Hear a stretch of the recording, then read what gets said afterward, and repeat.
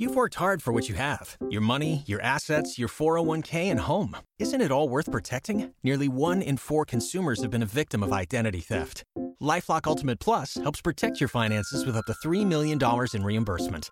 LifeLock alerts you to identity threats you might miss. And if your identity is stolen, your dedicated U.S.-based restoration specialist will work to fix it. Let LifeLock help protect what you've worked so hard for. Save 25% off your first year on LifeLock Ultimate Plus at LifeLock.com/aware. Terms apply.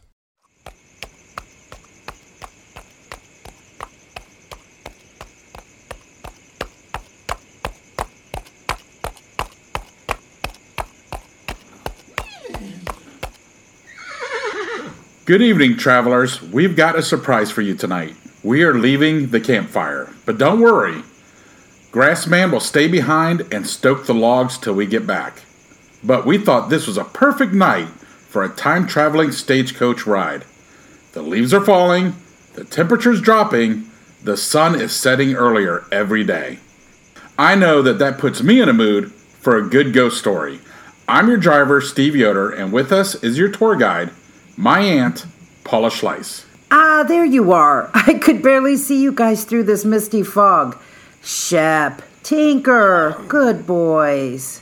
Wait, you named our horses after your favorite horse thief? Of course, who else? After all, Shep Tinker was from Southern Ohio, and that's where we're headed. Okay, everybody, climb on in. It's a magical carriage, so there's plenty of room for everyone. Pull those lap blankets on, and for heaven's sakes, keep your arms inside the coach until we get to our destination. We don't want to lose you or any of your limbs as we speed towards Southern Ohio and back through the decades to the 19th century. We're going to peek in on some real moments in history that might have been forgotten if it weren't for their supernatural endings.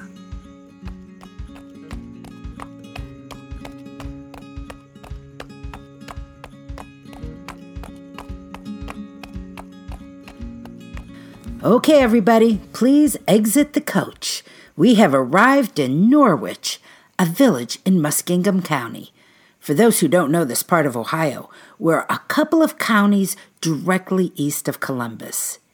It was here, nearly 2 centuries ago, that an antiquities researcher was on a road trip exploring southern Ohio's ancient burial mounds. His name was Christopher Columbus Baldwin, and he was a librarian with the American Antiquarian Society. The AAS was an organization that very early on wanted to capture the story of our young country's prehistoric past, and Baldwin was their single full-time employee. In 1835, they sent him off from their headquarters in Worcester, Massachusetts, to go investigate some sites on their bucket list. He'd already been through Philadelphia and Pittsburgh and Wheeling.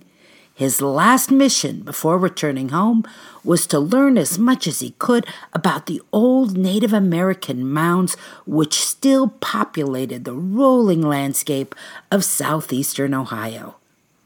Baldwin kept a diary as he traveled the country for his work. The last entry in his journal was made on August the 20th, 1835. It read, "Starting by stage on the Cumberland Road for Zanesville." Sadly, Baldwin would never make it to Zanesville. The Cumberland Road that Baldwin referred to was the new National Road, the first highway built by the federal government. To expedite travel, stagecoach stops had been set up along key towns, like the one in Zanesville. But first, Baldwin needed to travel through the smaller crossroads of Norwich, where just outside of town, the National Road was famously treacherous. It combined a steep hill with a harrowing curve. The 35-year-old Baldwin was a passenger on the stagecoach, but whenever possible, he always preferred to sit outside the carriage. Unfortunately, on this day, that choice would prove fatal. As the vehicle attempted to navigate the tricky curve, it encountered a farmer who was driving his hogs down the street. The coach's horses saw the hogs and were spooked. They reared, flipping the vehicle on its side. Baldwin was crushed beneath it. Because it was costly and problematic to transport bodies in the early 19th century, Baldwin was laid to rest in the Norwich Presbyterian Cemetery. His diary was returned to the society and later published. Today, an Ohio Historical Society marker near the site of the accident notes that Baldwin's death was Ohio's first recorded traffic fatality. But there's another reason his memory has not been forgotten. It started about 5 years later. History has lost the name of the village doctor back then, but he was understandably a busy man, tending to homesteaders and travelers for miles around. It was not uncommon for him to have to look in on patients at all hours, and on one particular night, he ventured out at close to midnight to see a sick resident who lived west of town. As he traveled by horse down a lonely lane that went past the Norwich Cemetery, he entered a dark hollow. That's when he heard the rustling sound. He figured it was some sort of animal and thought little of it until suddenly something large came rushing toward him from the far end of the hollow.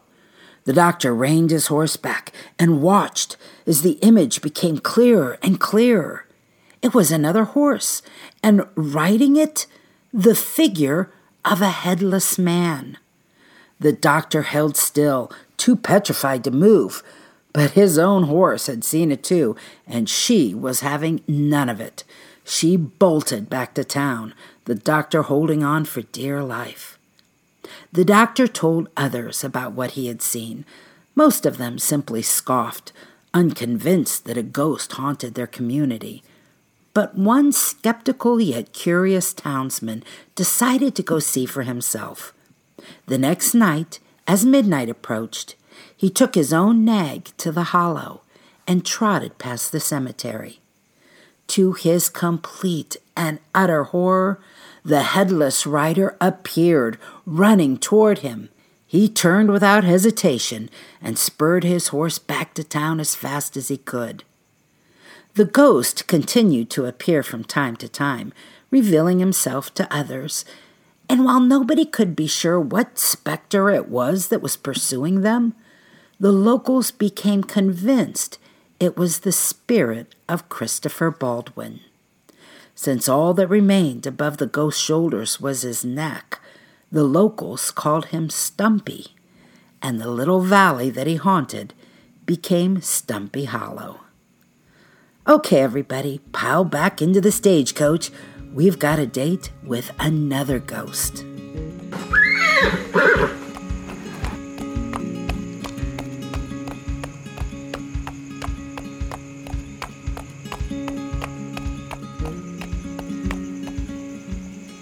Here we are, folks. Welcome to Ross County.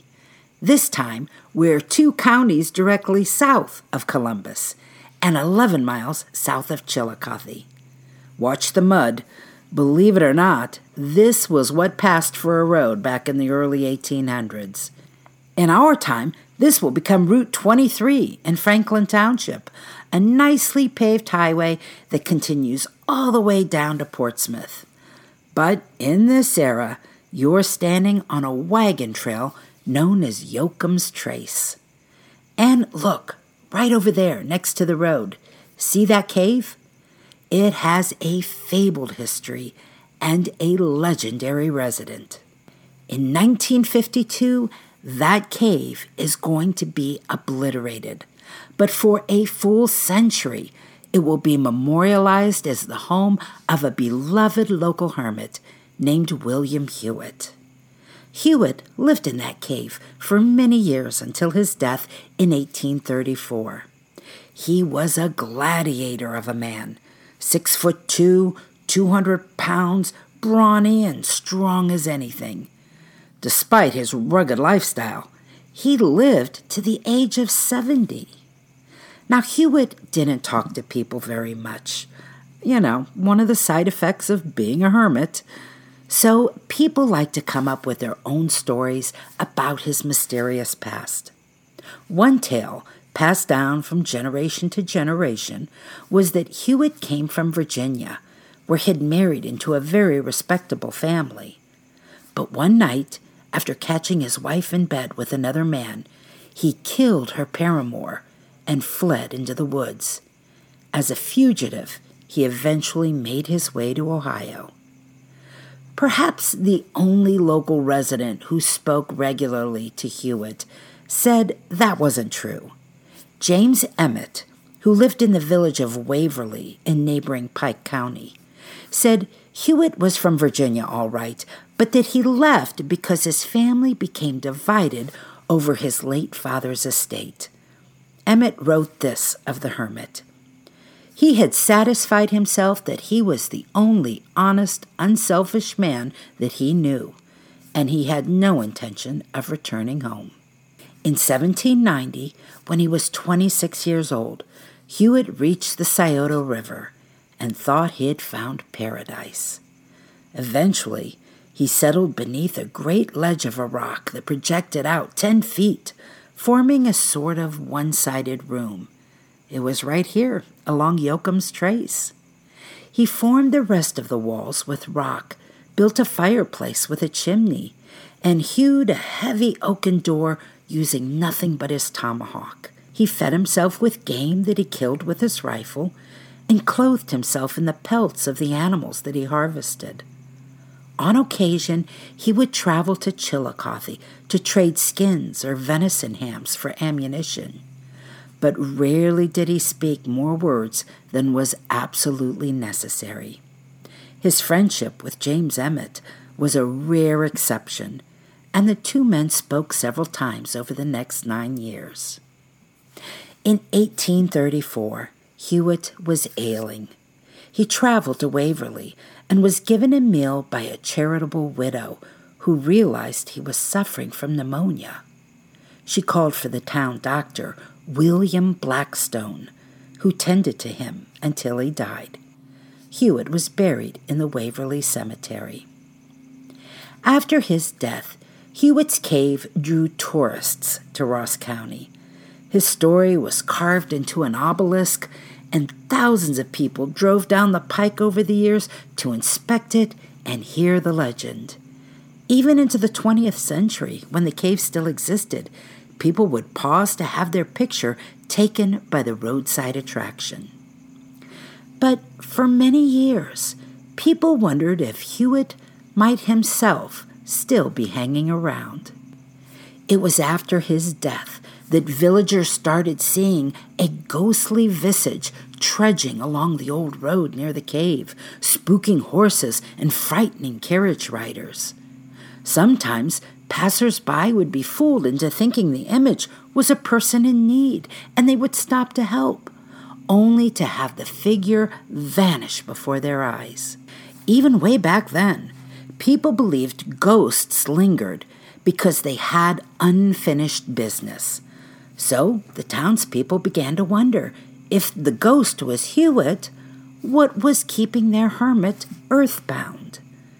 The answer was revealed decades later.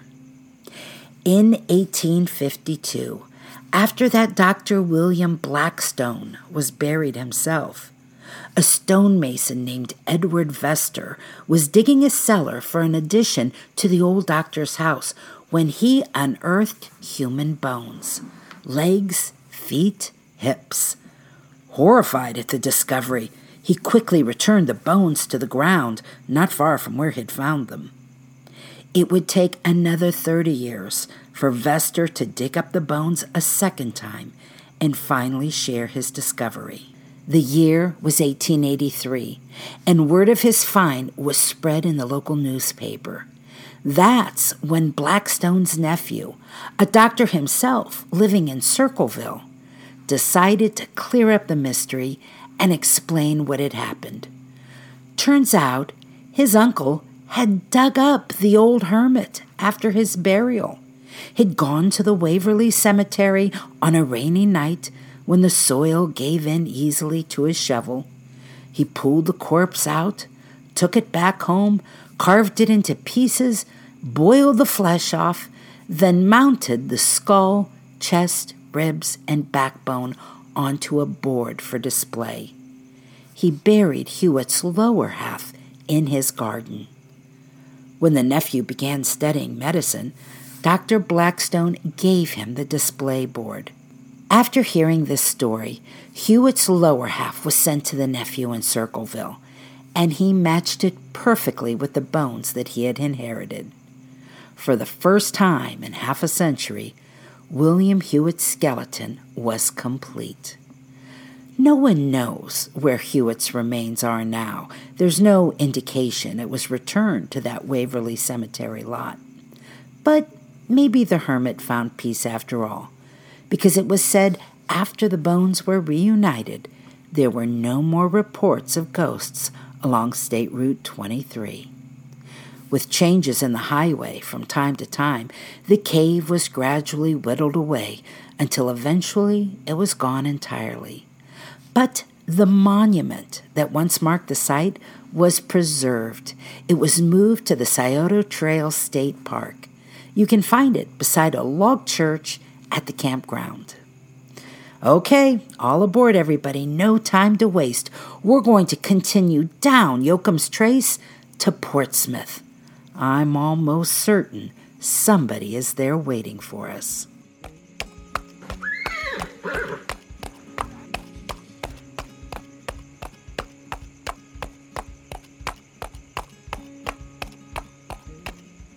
Hey, sleepyheads, I know the gentle rocking of the coach is making you a little too comfortable, but we've got a story here that should wake you right up. Step out here with me at Alexandria Point Park. Look there, right below us at the base of the cliff. That's the Scioto River flowing into the Ohio. Back in our time, this here is the city of Portsmouth. But here, now, 200 years earlier, it's the pioneer river town of Alexandria. This is sort of Ohio's version of Atlantis. The good people of Alexandria are going to get fed up with a constant flood risk and abandon this settlement. It will take another generation to make a go of it here. But somebody from Alexandria never left. Let's have a seat over here at the park bench and wait to see if she shows up. The locals call her the White Lady. The story of the White Lady is a sailor's tale. We don't know the year it happened, but lore says it began with the crew of a paddle wheel boat called the Kanawha Gal. One night, the fog was so heavy, the rivermen were forced to dock their boat on the Kentucky side of the Ohio River, right there across from Alexandria. But they had no hope of rest. They were plagued all night by the distant sound of a woman across the river screaming. But with the fog blocking them in, there was nothing they could do.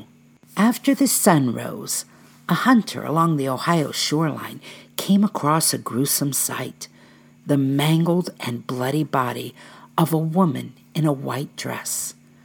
Other settlers identified her as Mary Fisk, though, to be honest, I could find no record of this early pioneer tragedy. Once free of the fog, the Kanawha Gal's crew, who had been tortured all night by the shrill cries, made their way to the other side of the river and discovered the hunter, inconsolable over what he had found. The men helped him investigate further, and together they found Mary's cabin high up the hill at Alexandria Point. There was a single bloody handprint on the cabin's door, and when they pushed it open and walked inside, they found more blood on the floor and the walls. Mary lived there with her husband and 6-year-old son. The husband was away on a hunting trip and was expected to be gone for some time, but the son had stayed with Mary. Neighbors searched for the boy, but no trace of him was ever found. They buried Mary in an unmarked grave. For years afterward, passengers and crewmates of boats that floated down the Ohio River reported the sound of a woman screaming near the mouth of the Scioto. Sometimes the wailing would come from the perch at Alexandria Point and pour down the cliff like hot lava into their agonized ears. Some have said they've seen the lady in white, her mouth gaping open and her arms extended, pleading for help. And on occasion, an unwitting captain was known to send a rescue party to investigate the cries, only to find the abandoned shack where Mary once lived. Okay, back in the carriage, everybody. We've got one final stop to make.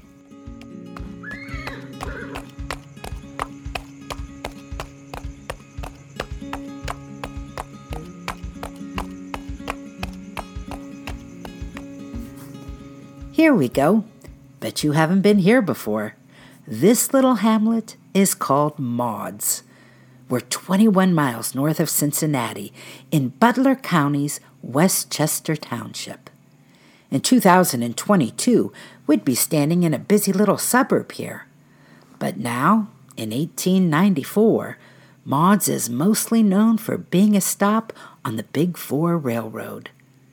The reason I've brought you to 1895 is because the local newspapers are filled with quite a bit of excitement.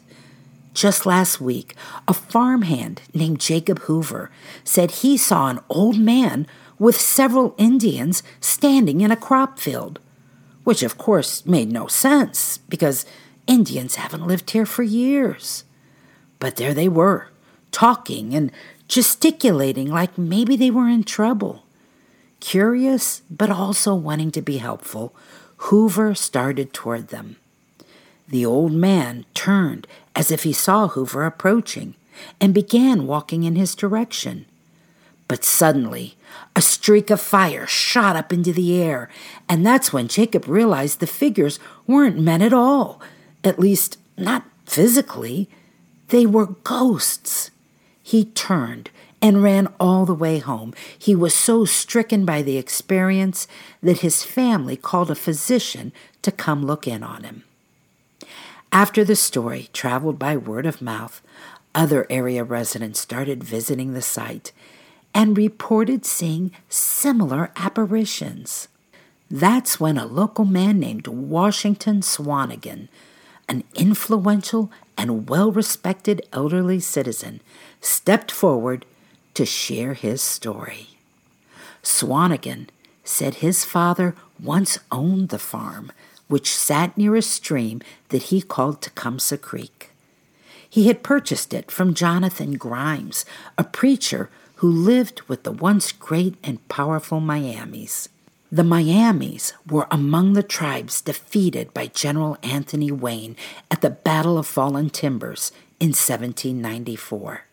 A detachment of warriors from the Tecumseh Creek settlement suffered heavy losses, with 250 of their braves killed in battle.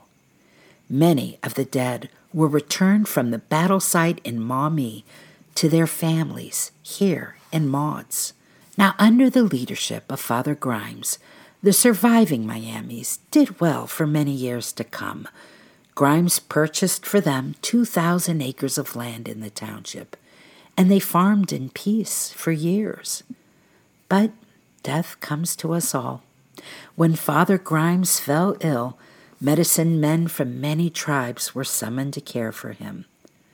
On his deathbed, he was also visited by a white man, the father of Washington Swanigan.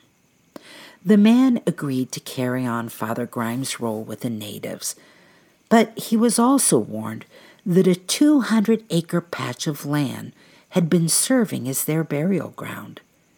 "You must never put a plow inside the lines I have marked with stones," Father Grimes told Swanigan's father. The man promised, and Father Grimes died soon after. Long after all Native Americans were forced from Ohio, Swanigan's father remained. His children and his grandchildren played around the gravestones until 1851, when he died of cholera. In his lifetime, he made sure no stone was upturned on the sacred soil, and his son Washington kept that promise as long as he lived on the land, until 1880. By then, Washington Swanigan was an old man, too old to work his farm. He moved to a small home in Maud's and hired an agent to rent out the farm. For the first time, the old burying ground was plowed up. It seemed clear to Washington that the spirits people were seeing were Father Grimes and those Miami warriors, who were now troubled over the desecration of their final resting place. Well, I hope you've enjoyed our little stagecoach tour. So many ghosts, so little time. Let's do this again next Halloween.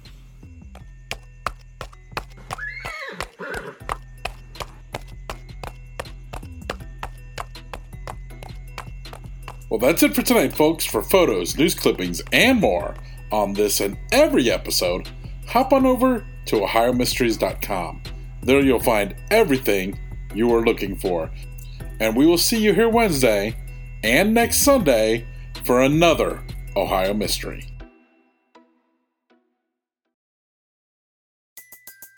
Everybody in your crew identifies as either Big Mac Burger, McNuggets, or McCrispy Sandwich. But you're the Filet-O-Fish Sandwich all day. That crispy fish, that savory tartar sauce, that melty cheese, that pillowy bun. Yeah, you get it. Every time. And if you love the Filet-O-Fish, right now you can catch two of the classics you love for just $6. Limited time only. Price and participation may vary. Cannot be combined with any other offer. Single item at regular price. Ba-da-ba-ba-ba.